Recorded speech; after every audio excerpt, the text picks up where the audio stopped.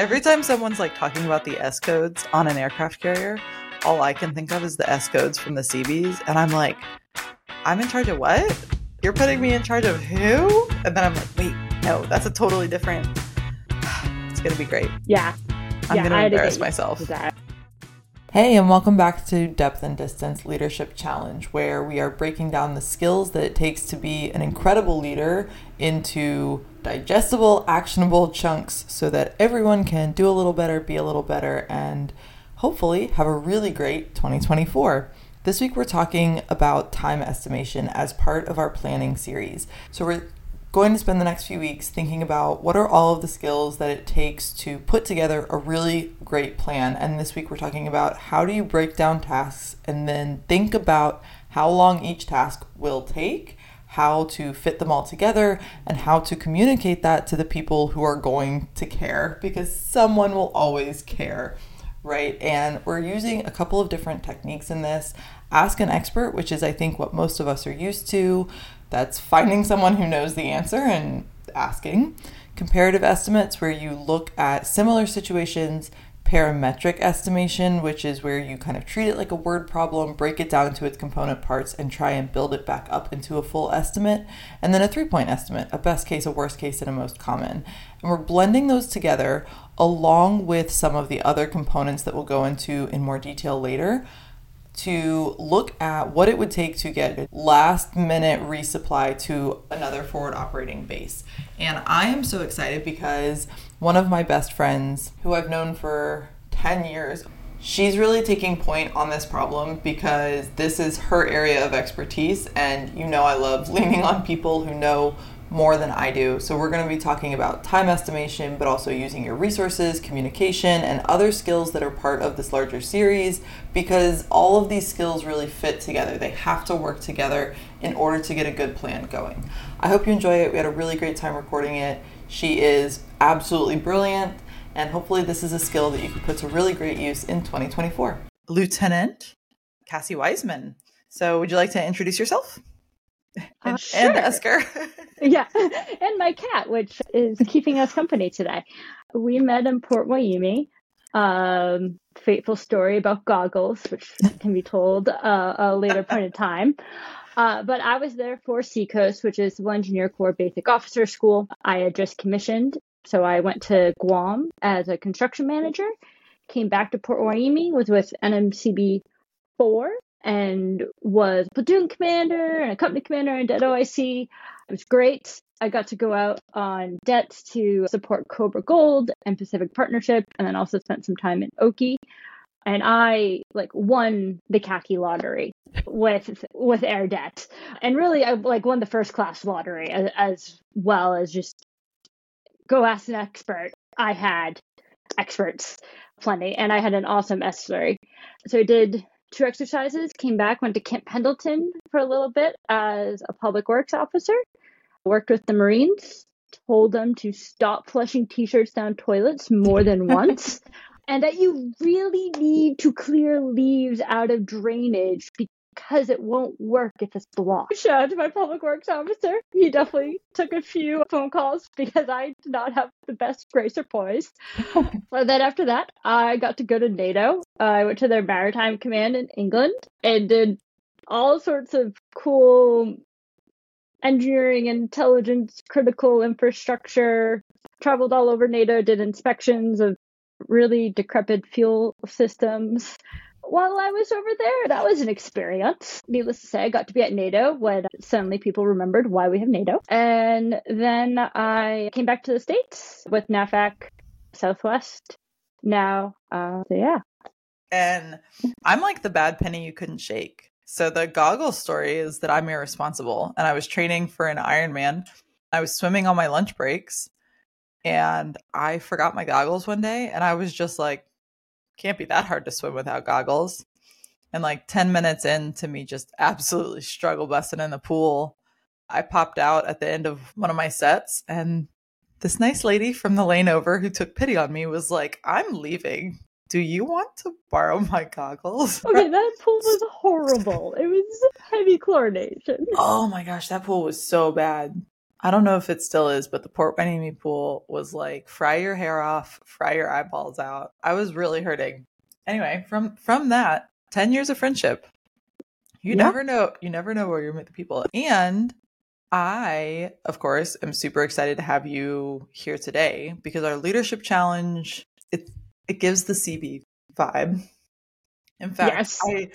I wrote it and I was just like, oh, this is like more broadly applicable than a lot of my like more Navy centric stuff. It's fine. It's so good. And then I was like reading it again and I was like, am I having SKUs board flashbacks? I read it and immediately was like, Chief, where are you? Right? Alpha 6. I need a reliable alpha type for those of you who don't particularly speak CB. So I was stationed with NMCB 3 when I met Cass. And so we are both, well, she's an actual CB. I was CB Light. I was the S4 Alpha. And the S codes are all different in the CBs than they are on ships. I feel like it's going to be really hard to shake. When I go to a ship, they're going to be like, oh, S3. And I'm going to be like, ops. And they're going to be like, no, sweet baby. And the SKUs is the warfare qualification for the CBs. It's the CB combat warfare qual. What's the second S for? Does anybody know? Is it a great mystery? CB combat warfare specialist. Specialist. Okay. So if there's non-Navy people listening, which I think we have a few and even a few from other countries, in the Navy, every job and then job type, so surface, air, submarine, expeditionary, all have like a standard qualification. And it's a list of like a whole bunch of stuff you have to be able to do and a whole bunch of stuff you have to know. And you have to prove that you can do all of that stuff. And then you get something fancy to wear on your chest. Is that a fair assessment of the qual system? It's really knowledge based. Yeah.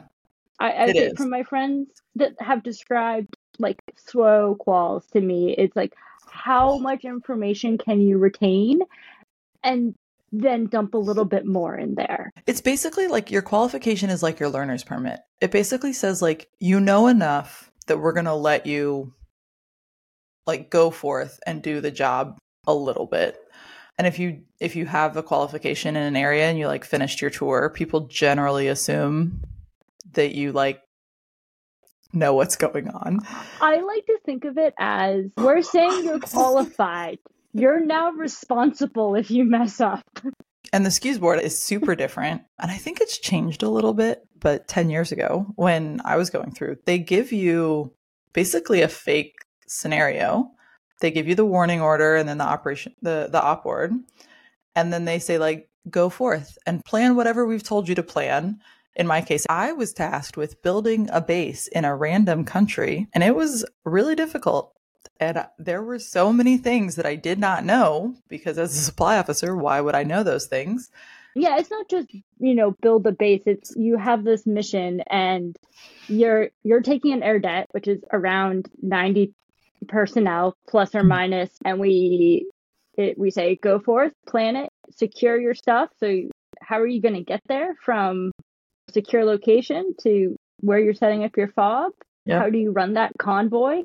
How do you move your stuff to anywhere else you have to do a project site? How are you going to do security there? How are you going to sustain your people?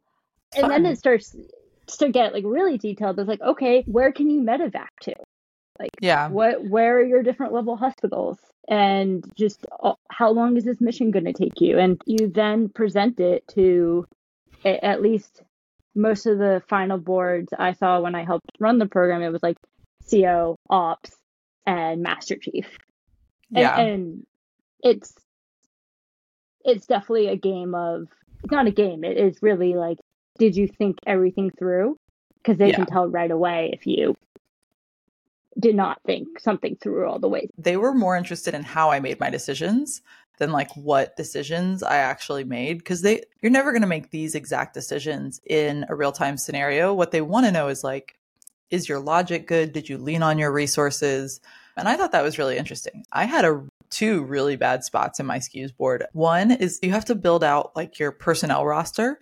Like you have to build out who you're taking with you and present your org chart. And I took my NCC, like my battalion career counselor, as my senior enlisted, because in my watch section for building things, but like in my watch section, he was my chief for like FEX and stuff, and I had a really good relationship with him. Like he was a submariner. He's how I got into submarines. But it was just like my CO was like, I need you to explain that decision. And I was like, if I'm in charge of the air debt, surely the last person alive is NCC. Like, we've already suspended reality here. Let me take NCC with me. Let me take someone I'm comfortable with. Anyway, so of course, with this leadership challenge, I thought this feels like a SKUs board. I need a SKUs here with me because I'm going to ask the expert. And any SEPA who's been with the CBs knows that you should immediately find a CEC officer and hold on for dear life. So let's get into it. I read the scenario and then I reread it. And I was like, you're 200 miles away? And it's a humanitarian disaster? But you also need ammunition? Like, try to think which country you might be in. I'm like, pirates. And then I realized maybe needed to suspend that thought and just go with, okay, how long does it actually take to travel 200 miles in a 50-ton? Not your little Tesla, like a 50-ton. You're like, oh, wow. This is no longer a 3.5 hour drive. Yeah, I wouldn't worry too much about the 200 miles or anything like that because I absolutely straight up made these things up. I had no country. I had no country in mind. I went completely smooth brain and was just like punch in random things. No, it was great. I saw numbers. And I was like, all right, I can get a time hack off of this. All right, so let me read the scenario and then we'll break it down. So you are at a base in an isolated desert about 200 miles from the nearest base. A FOB running a humanitarian mission. That's the nearest base to you, is the FOB running the humanitarian mission. A sandstorm blows through, and while your base fares well, you get a message that the other base has lost all of its supplies. The base commander, your base commander, has tasked you with delivering essential supplies, including food, water, medical kits, and ammunition to the base. The FOB commander needs to know when to expect the delivery. You know that you can pull together a working party of about 20 personnel. You have 5 trucks available for the trip and in working condition after the storm. That's all my alpha knowledge. That was all I got, as I was like, some of those trucks are going to be down. We got to identify that not all of them. That's it. That's all I got. Shout out Chief Pierce. Your base has enough to deliver critical supplies until they can get a full formal resupply. What are the subtasks? Who do you need to coordinate with? When can you get them a delivery? All right, so we're going to give it our best imaginary effort. We're probably going to end up inventing some facts. So if you did the leadership challenge at home and you invented different facts, enjoy the imagination trip together. And we're going to think through the process of estimating, both telling our CO when we think we can kind of have this up and running, and when we think we can actually get this delivery to the FOB. Ready? Yeah. All right. Let's start with like subtasks, I guess. Well, what are all the tasks? Oh. I mean, I think even before that, I think there's 2 answers you really owe your CO. Mm-hmm. When can you have a preliminary plan? Actually, 3. When can you have a preliminary plan? When can you have a final plan? And how fast can it be executed? Perfect. And I think those are 3 really important things because your CO, that preliminary plan is just like the feel good for your CO. It's like, I've thought through some stuff. I know what I need to get doing. And it gives them a sense that like you generally have a handle on it.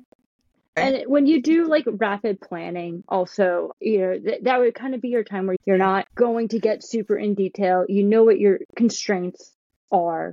And that's really what you're going to present. You're going to say, these are my constraints. You know, do we have 5-ton trucks? Do we have 50-ton trucks? That was going to be one of my first questions for you.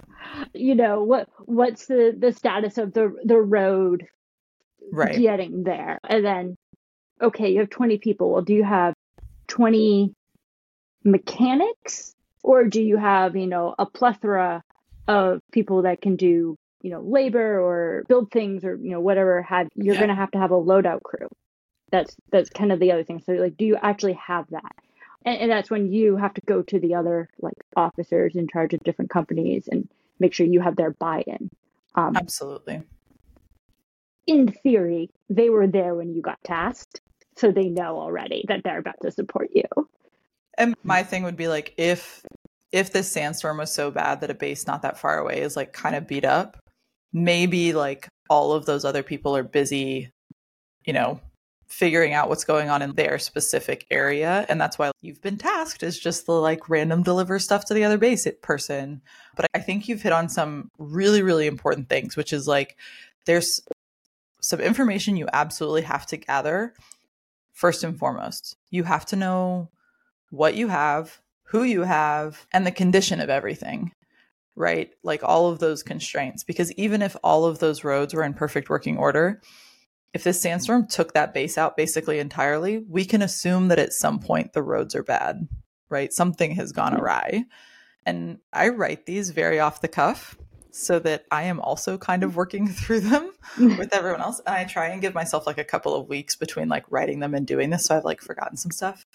And my vibe is if I have to deliver them ammunition, if we have ammunition and they have ammunition, even if we're here for humanitarian stuff, if we're packing that out, there's a reason. Like you can do humanitarian stuff in places where you need to be ready to defend. And so you also need to be thinking about like, okay, so this convoy needs to be, does it need to be like plussed up a little bit? Do we need...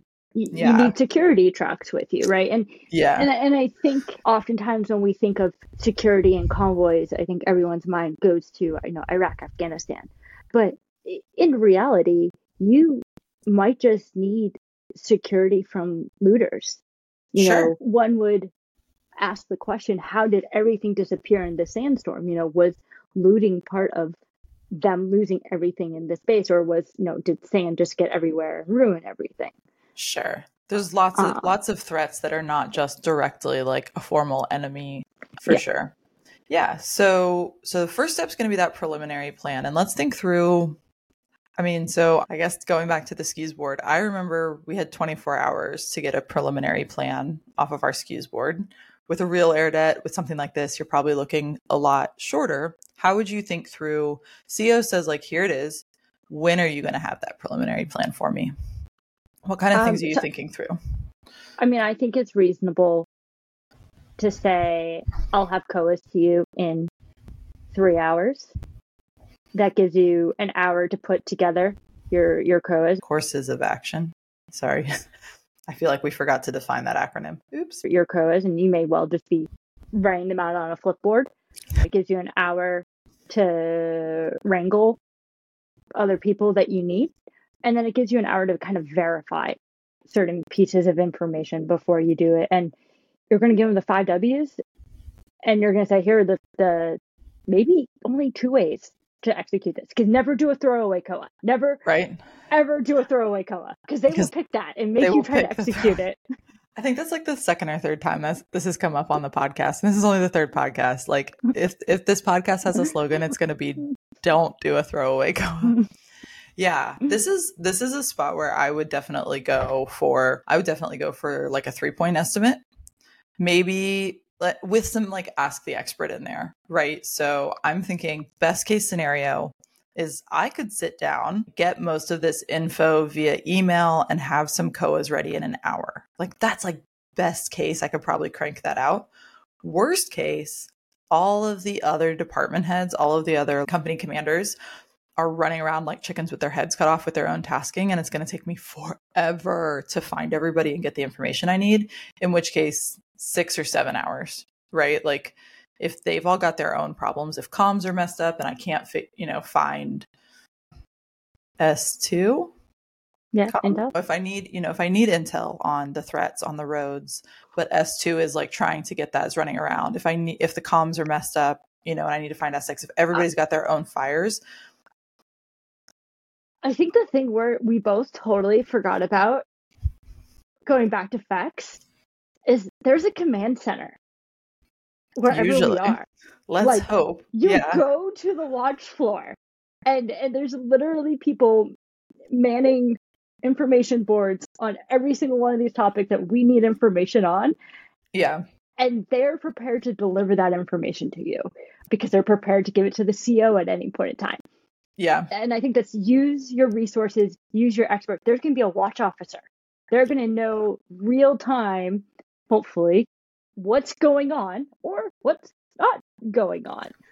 I think you're onto something there, which is like placing yourself centrally so that even if like S6 is, spinning, trying to get comms back up after the sandstorm, or S2 just like, it's going to take S2 just time to figure out what these impacts were and get good intel back in and everything. But the place to be is definitely the command.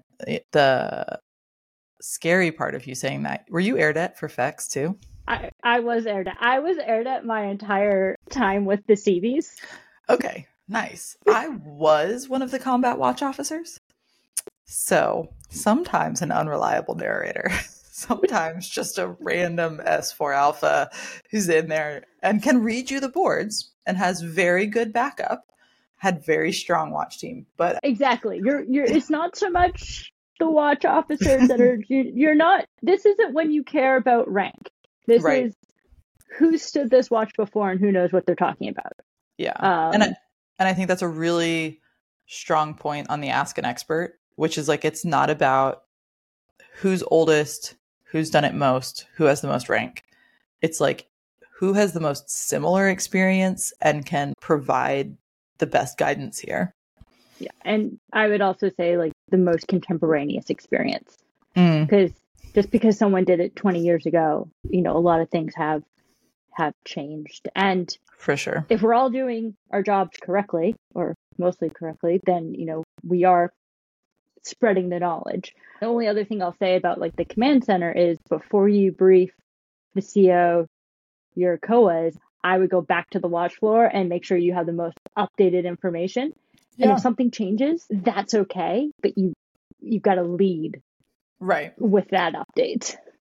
And I think it's important to note, since you and I are both O's talking about this, from the moment I am summoned to the CO's wherever, tent, wherever he's hanging out, my senior enlisted is like glued to my side. Like, I'm not making these decisions without whoever my senior, and they're going with me, with the notable exception of like, if we need to divide and conquer some tasking or some like information sourcing, that's different. But for all of the major decision making, glued together, the two of us, me and my expert. Yeah. And I would also say you need to use your senior enlisted because they can get stuff rolling. So even though you're going to have different COAs, there's going to be a lot of overlap.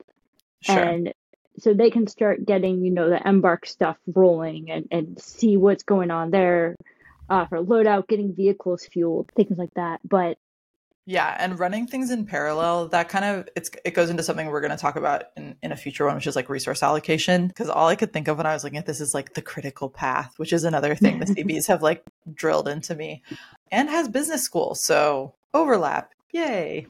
Yeah, because like if you know that you need to get stuff to a place and you're going to do it over land, you don't have to wait for whatever the specific thing is to start some of the pieces moving.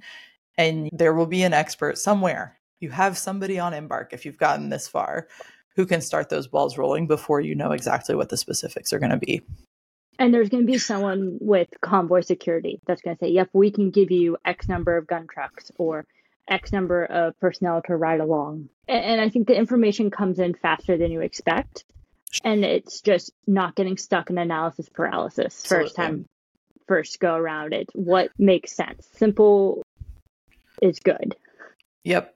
And I think to some extent, going back to like the time estimation on this, I think you can almost hit two of these at once, which is like getting that preliminary plan to your CO and getting an estimated delivery time to the other base's CO. I think you can get both of those done at once if you develop your COAs smartly. Because if you say, okay, CO, I'm going to, so we said like, okay, best case is an hour, worst case is 6 hours, probably more like 3 or 4, right? Depending on weird stuff like how big your base is and how many, like how disparate all of the people you need to talk to are, but we've talked about going to the kind of hub to cut some of that down. So if you say, I'll be back in 3.5, 4 hours with the preliminary plans, and then with each preliminary plan, you can say, we can execute this one in 10 hours, we can execute this one in 12 hours, we can execute this one in 15 hours. You can have, at the time your CO says, go forth and do, you can say, okay, if that's the one you want with no modifications, I feel confident that you can call ahead to that other base CO and say that they will see us in 15 to 17 hours or whatever the answer is. So you can kind of, again, you can kind of dual track some of that. Yeah. And I think also they'll add a factor of safety into your estimate. And I think the big thing is if you're presenting COAs that have more than, an hour difference, is be prepared to talk to the pros and cons. Of course. Because just because something takes longer doesn't mean it's not the right decision. Right. And I think that that's something, because if you want to deliver more stuff, it is going to just physically take more time to source it, put it on the trucks, right? And whether that adds 30 minutes or 2 hours depends on the volume of the stuff. It might also change how fast your vehicles can drive or how much gas you're going to consume, which has other impacts, right? If you are presenting like multiple time estimates, be prepared to say, this costs us an extra 2 hours. Here's why that may or may not be worth it. Or this is going to save us an hour, but this is what it's going to cost you as far as, whatever the mission is. The only other thing I was be aware of what time of day it is, especially when we're going to be moving stuff. You're going to need drivers. You're going to need equipment operators. Have they been up for 24 hours? Do they need to bed down? And oftentimes, you'll have mechanics that are also capable of moving equipment, especially like in a yard setting. Okay, you know what? They're going to be the ones that move it to set it up because we need our drivers to actually be ready to drive safely. Yeah. I think a good CO will ask like the status of your personnel. And of course. Be concerned about their safety. But yeah, so I would say you get back to the CO and you would say like, yep, I'll see you in 4 hours, sir. I'll have my COAs. You bring your senior chief with you. You probably bring your other khaki with you from your company. So bring your company commanders, bring the platoon commanders, bring the platoon chiefs. And if you're AirDet, you probably have Rockstar first classes. Like bring your first classes. Yeah. Especially if they're going to be the ones executing tasks and subtasks. Because they're going to get asked questions about your plan. For sure. And I think that is something really important when we talk about time estimation. For small tasks like, hey, when can you get me this award write-up? Having to justify stuff is maybe not as important. When you're talking about large-scale logistics, humanitarian, or something like this where another unit really needs our help, your CO is going to want to, going back to the whole SKUs thing, like your CO is going to want to know that your line of reasoning is good because they don't have time to independently verify all the decisions you've made. They want to verify that your logic is good. And one of the best ways to do that is to have all of the people who, kind of going back to the comparative estimate tool of like, maybe they haven't done exactly this before, but they've done a lot of similar contemporary, type things. And so their opinion on how this is going to go is one we can trust. And that's kind of what I think they want to see. Yeah. And I would say the CBs are good at moving a lot of stuff long distances. And so I think that also kind of ties everything up nicely with the like, ask an expert, like add the expert. Don't just ask them, like add them to your team. When you treat it like a word problem, I think that was immediately why like I broke out my calculator. I was like, how far, like conceptually, okay, 200 miles. Well, how long does it actually take to get there if you're only driving 25 miles an hour? Okay, that's 8 hours. So that's 16 hours round trip. All right. Now we need to start thinking about fuel for our own vehicles. Yep. Number of drivers. What size trucks are we actually bringing with us? That's going to determine the load of stuff. Right. And then food. Do we have food? Do we have a priority list from the base we're going to? Because if we only have 5 trucks and we'll say they're smaller, well, you're going to get less of everything. And in that case, it might be better to get more food, water, and ammo than building supplies. Right. And exactly, because if what they're looking for right now is like the Band-Aid, and maybe somebody else entirely is tasked with sourcing what they're going to need to actually like do the rebuild. And I go into this again in the write-up, which is like probably the first and most important step in estimating any project is really understanding the end goal. And because if you run away with this tasking and you say, well, we're going to rebuild this entire base, even if you come up with a great plan to do that in 4 hours, you will not have actually met what the CO wanted, which was to get emergency supplies there. And so really understanding the bounds of like what you're being asked to execute matters a lot. Yeah. And then I think also bringing personnel with you and trying to figure out, are you going to have to leave any personnel there? Yep. Are you going to have to leave any medical personnel there? Are you going to have to take any people back with you? And I think the final part here in this initial task is what other assets are in the area. Oh, that's so smart. I don't even have that on my list. I just assumed the two of us were out. I wrote this and I incorrectly assumed we were out here alone and unafraid. I'm like, whoever wrote this, if that's all they wrote, that must be all there is. But like, there would never be, at least in my experience, just like two disparate bases hanging out. Like someone else is here. If it's Army, like, Air Force, someone's nearby. A ship. We're not the SEALs. We're not the Rangers. Like, we're not hanging out with goat herders. I can't confirm or deny that even sometimes the SEALs have people in the area too. Just right. Even the SEALs need support personnel. I think something that's interesting about that, and maybe the only reason I would put that a little bit on the back burner, is that as soon as you go outside of like your chain of command for help, you slow the whole project down.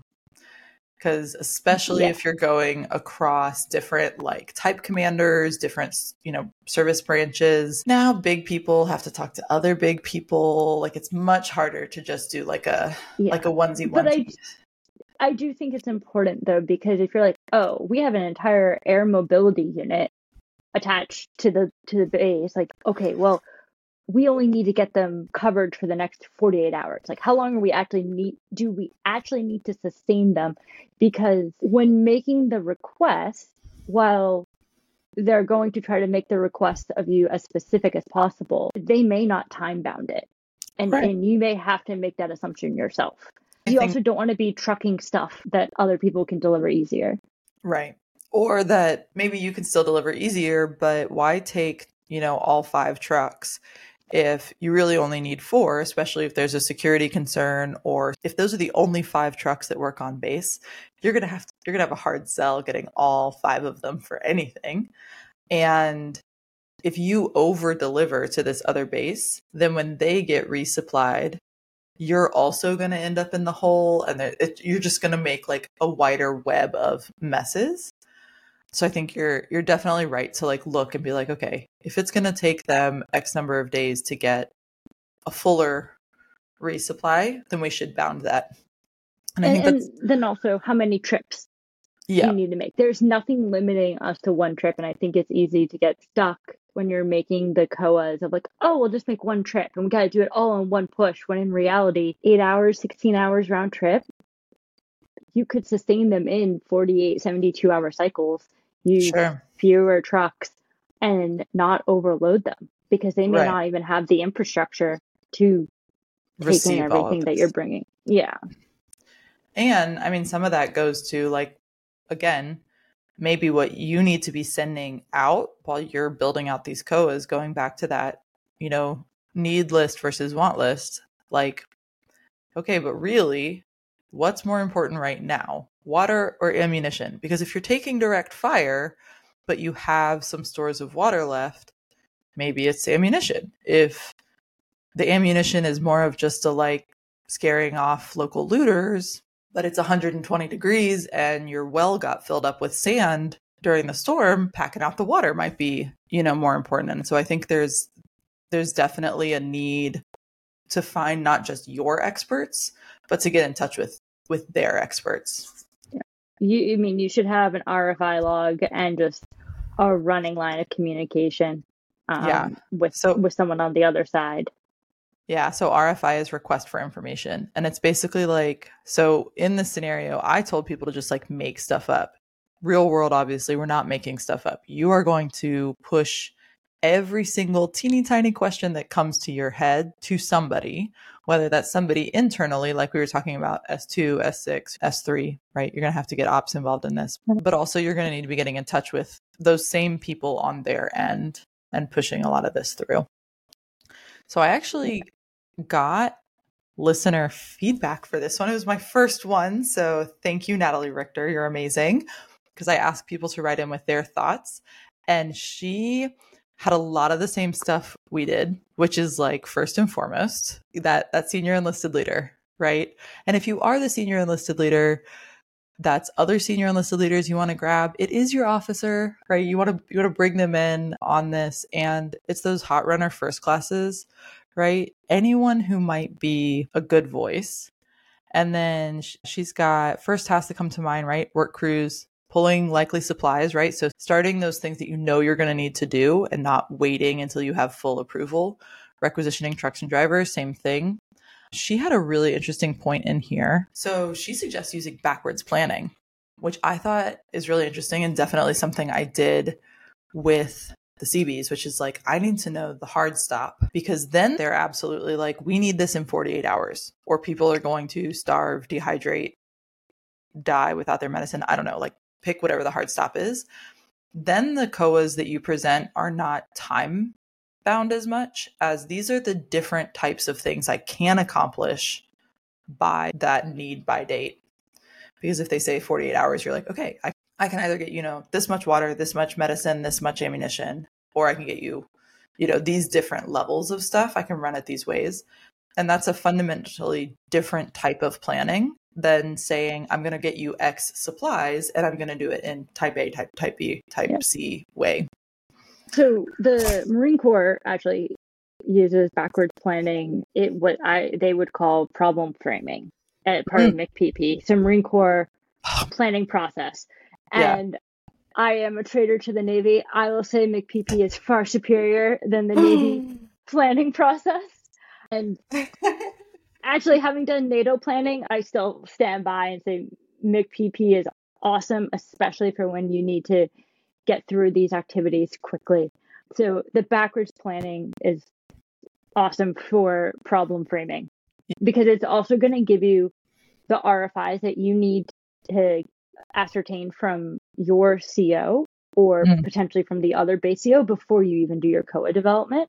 Right. And that can be done while you're still requisitioning trucks and everything. Yeah, absolutely. And I think some of the other stuff that she brought up that clearly someone who's like done this. So I was talking about like road conditions. She talks about weather, right? You're getting that from Intel. That's some information you're going to need. And she brings up what resources, and you talked about this a little bit with infrastructure. What are the resources at the other end to offload and manage and house all of this stuff? Because if you bring, say, temperature sensitive medications that they need, but they don't have refrigeration there, then you've wasted a bunch of people's time and effort. And so I think that goes into that RFI thing that you were talking about, which is like, you need to, as fast as you get your senior enlisted leader involved in this, you also need to be getting plugged in with some peer across at the other base to just start getting info, because it's going to make some big changes. This reminds me actually of SKUs boards. And one of the first RFIs I would look for would be to see if the person requested material handling equipment at the airport upon arrival. And so many times you don't think of it. You're like, or did you put your forklift on your first plane or your fifth plane? Oh, now you've got all your planes stuck there and no forklift. Right, and no forklift. And so, right, it's just that. Is there a forklift there to move past? And if not, then you need to be thinking about how the first thing we bring with us is actually the forklift. Yeah. So looking at this problem holistically, I think this is an excellent opportunity to basically use all of the time estimation skills, right? Because the first thing your CO wants to know is, when can they have a preliminary plan? And we talked about that 3-point estimate. Think about, what's the best I could do this in? What's the worst this could do? And what's like most likely? talk to your senior enlisted about that. Say, hey, I think we can get this done in 4 hours. And if they're like, give me 4.5, right? Or like, give me whatever, that's what you take back. That's a really good use of 3-point estimate. And when you're looking at the specific subtasks here, which obviously you're going to break down using that Ask an Expert, right? You're going to go to S2, S6, S3. You're going to say, hey, give me these people. Let's talk this through. Let's look at what resources we have, what our constraints are. That is really asking the experts and getting solid advice from a point of experience on that. I think the comparative estimate is really strong here because you're putting a lot of things together where it's like, sure, we've done a lot of convoys, but have you done convoys where the roads have been taken out by a sandstorm or, whatever else? So you're bringing a lot of that knowledge together and you have to synthesize it, right? You have to say everyone's opinion is valid, but also like not exactly right. So let's mush them all together. Yeah, I think with that is being able to, at least internally, when you're putting everything together, putting confidence intervals to the information you're using. And Intel will do this a lot. Yep. And, the weather guys, they'll be like, we're 50% sure the road is going to be clear. If it's only 50%, well, are you bringing road clearing equipment with you now? Right. What is your plan? And I think when you have that internal dialogue, and I think if you're the briefer, you write everything down, write your entire logic flow down. Yeah. It will help bring clarity to the plan, because someone may be like, why are you bringing road clearing equipment? You're just going down the road and be like, well, actually, I talked to, our METOC guys and they're like, this is the situation. Yeah. And I think that's the other part of Ask an Expert is not just asking them and then taking their opinion on as your own, but like you talked about bringing them into the team, which has come up a bunch in the comments on this sub too, is like bring their logic on board to the planning. And you talked about like the confidence interval, like, hey, I made this decision. I based it on this info from this person. This is how confident they were in it. This is how confident I am in all of those things that I just did. And again, that's where this goes, I think, from a science to an art, is like you and I could get all the same information, come up with two very different plans. And I think both of our plans could be pretty right, but they could still be pretty different. Right. And you talked briefly about critical path. And I think when you're briefing your risks to the CO, you're going to brief what your critical path activities are, or kind of those nodes that if that node fails, right? Like what happens to your plan? Can you splinter off and still go the roundabout way and complete your plan, or you all stop? Yeah. And I kind of like to think of plans as like electrical grids. You don't run all your electricity 100% through one line. You never run anything at 100% capacity. Right. Unless you live on Guam, and then we do run things at like 110% capacity and they blow up. Yay, Guam. But right, it's that how is it going to be spread out, and how are you going to get it back together? And it's better to underpromise and overdeliver than to overpromise and underdeliver. I think especially in situations like this. Yes.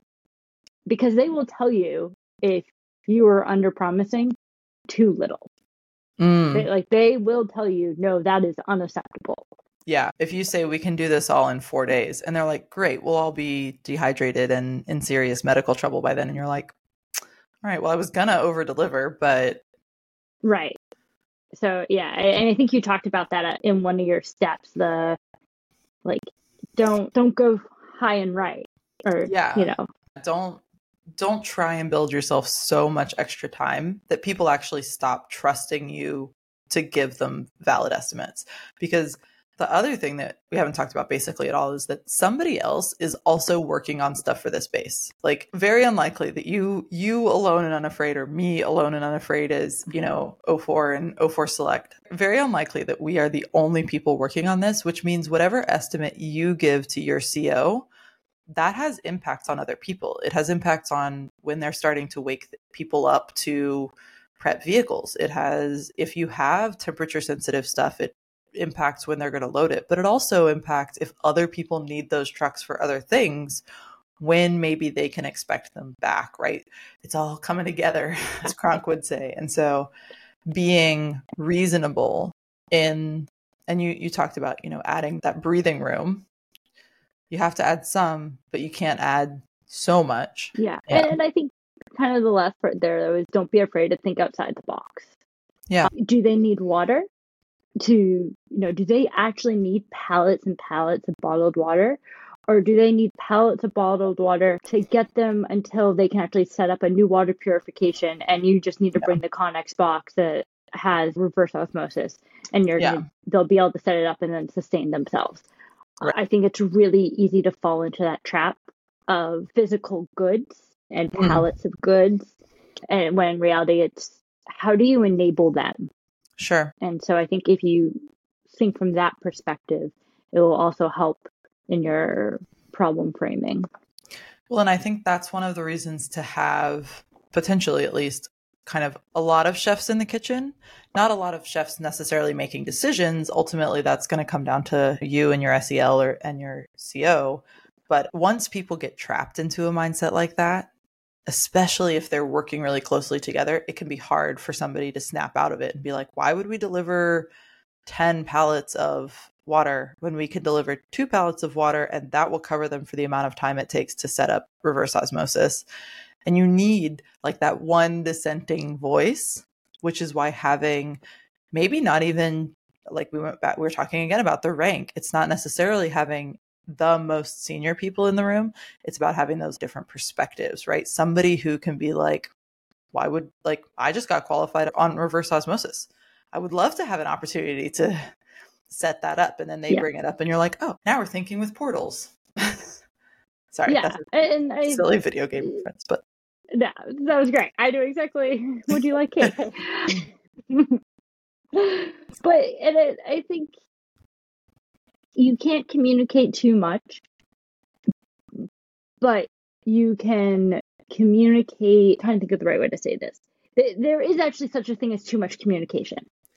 If you're just feeding information and there's no analysis to it, it's useless to everyone.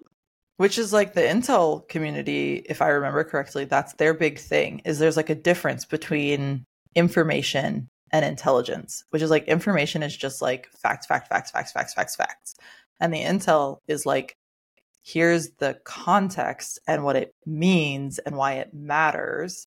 And that is what you're looking to kind of quote unquote over communicate on, is not just facts, but like major changes and the impact that major change has on the plan or whatever. And I would also encourage, like, especially if you're like a new JO or you're going up for a qual board and someone asks you this question out on, a field exercise, you don't actually have to provide an answer right then and there. I mean, yes, technically speaking, they could order you to provide an answer, but it's also very acceptable to say, sir, I need, an hour to find out and report back. Yeah. There's nothing wrong with that. Yeah. Even before that preliminary plan, especially if for whatever reason you are alone and unafraid in front of the CO and he or she is just like, when can I have those COAs? I would never, even if I was like very sure of myself, I don't think I would ever be like, I'll have you answers in 3 hours. I feel like I would be like, let me go check with my senior and I'll tell you, like, I will come back and brief you on when I can have you those COAs. Give me 20 minutes, give me 30 minutes. And I cannot imagine a scenario that is not like the ship is actively sinking, where asking for that additional 20 minutes is going to be met with anything other than, oh yeah, of course. Please don't just make things up. Right. You're not taking emergent action. And I think that's the big thing, is we're talking about a planning process and not getting lost. But what I will offer with time estimation as a chronic procrastinator is the addum of, if you wait till the last minute, it only takes a minute. That works on very small scales. Yeah. That does not work the second you're involving other people. Right. I thought about it tonight. I was like, wow, can I shower in the amount of time and feed my cat and, get my water bottle filled before I talk to Leslie. Yeah, I could do this. It only takes me 20 minutes and I have 10 minutes to do all this. Like, no, that is not the attitude you're supposed to have when you're doing planning. But see, you're one of my besties. You could just be like, yo, I need an extra 10 minutes. And I am a loving commanding officer. I would say, of course you can have the extra 10 minutes, especially if it's to feed Esker. I mean, Esker, she was very upset that her dinner was, 20 minutes later than normal. Esker, you have every right to be upset. I'm upset for you. I will send treats to make up for my inconveniencing you. This has been a really fun trip down memory lane and has reminded me of all the things I've forgotten about the CBs. So that's really exciting. I have no idea. Even now, going through the scenario, I'm like, wow, how much information have I forgotten? Yeah. And I think that just goes to show the importance of use your people. Like, your people are your center of gravity. Die on that sword. Yeah. And not even just the most experienced person, sometimes just the person who's been embedded in that unit, in that environment for a little longer, because knocking that rust off, getting the beat of your unit, your people, your constraints, your equipment, your everything, and flexing those muscles every day makes a huge difference, because I can feel the strength of the CBs coming back to me, but it's just not the same as when I was doing it every day. Yeah. I'm waiting for the text messages from old chiefs being like, really? You let us down. Why would you do You're such a failure. No. I would like to apologize in advance to Chief Pierce, Senior Gas. I'd like to apologize in advance to everyone that helped me get my excuse pin. Please don't take it away. Please don't take it back. I swear I can relearn McPP. Oh my gosh, but please don't make me. Please don't make me. I'm going to have to, aren't I? No, you're going to have to do Navy planning instead, which is way worse and convoluted. Worse somehow. Yeah, I don't think we need any more acronyms. No. Fun fact, totally unrelated. So originally the Substack started as a final project for a class this semester. So I had to write out a bunch of the stuff. And I submitted it all to my professor, who is a senior editor at the New York Times. And he wrote me back and he was like, your writing is compelling. You are following all the things we talked about in class. And he was like, but I'm going to be honest, I have no idea what you're talking about. And I was like, oops. Thanks for joining us for Depth and Distance Leadership Challenge this week. As you can tell, planning is such a complex set of skills. And even though we were focusing on time estimation, there is so much else to consider, even when you're just looking at how to estimate time, which is why this is a series. So the first several Substacks for this year and pods for this year are all going to be about looking at the planning process, different ways to think about and interact with the planning process. And I hope this was really helpful. As always, the podcast and the Substack are free and available to anyone who needs them. The best way you can show support is by sharing, reading, and listening. Thanks so much. Have an amazing beginning to your 2024.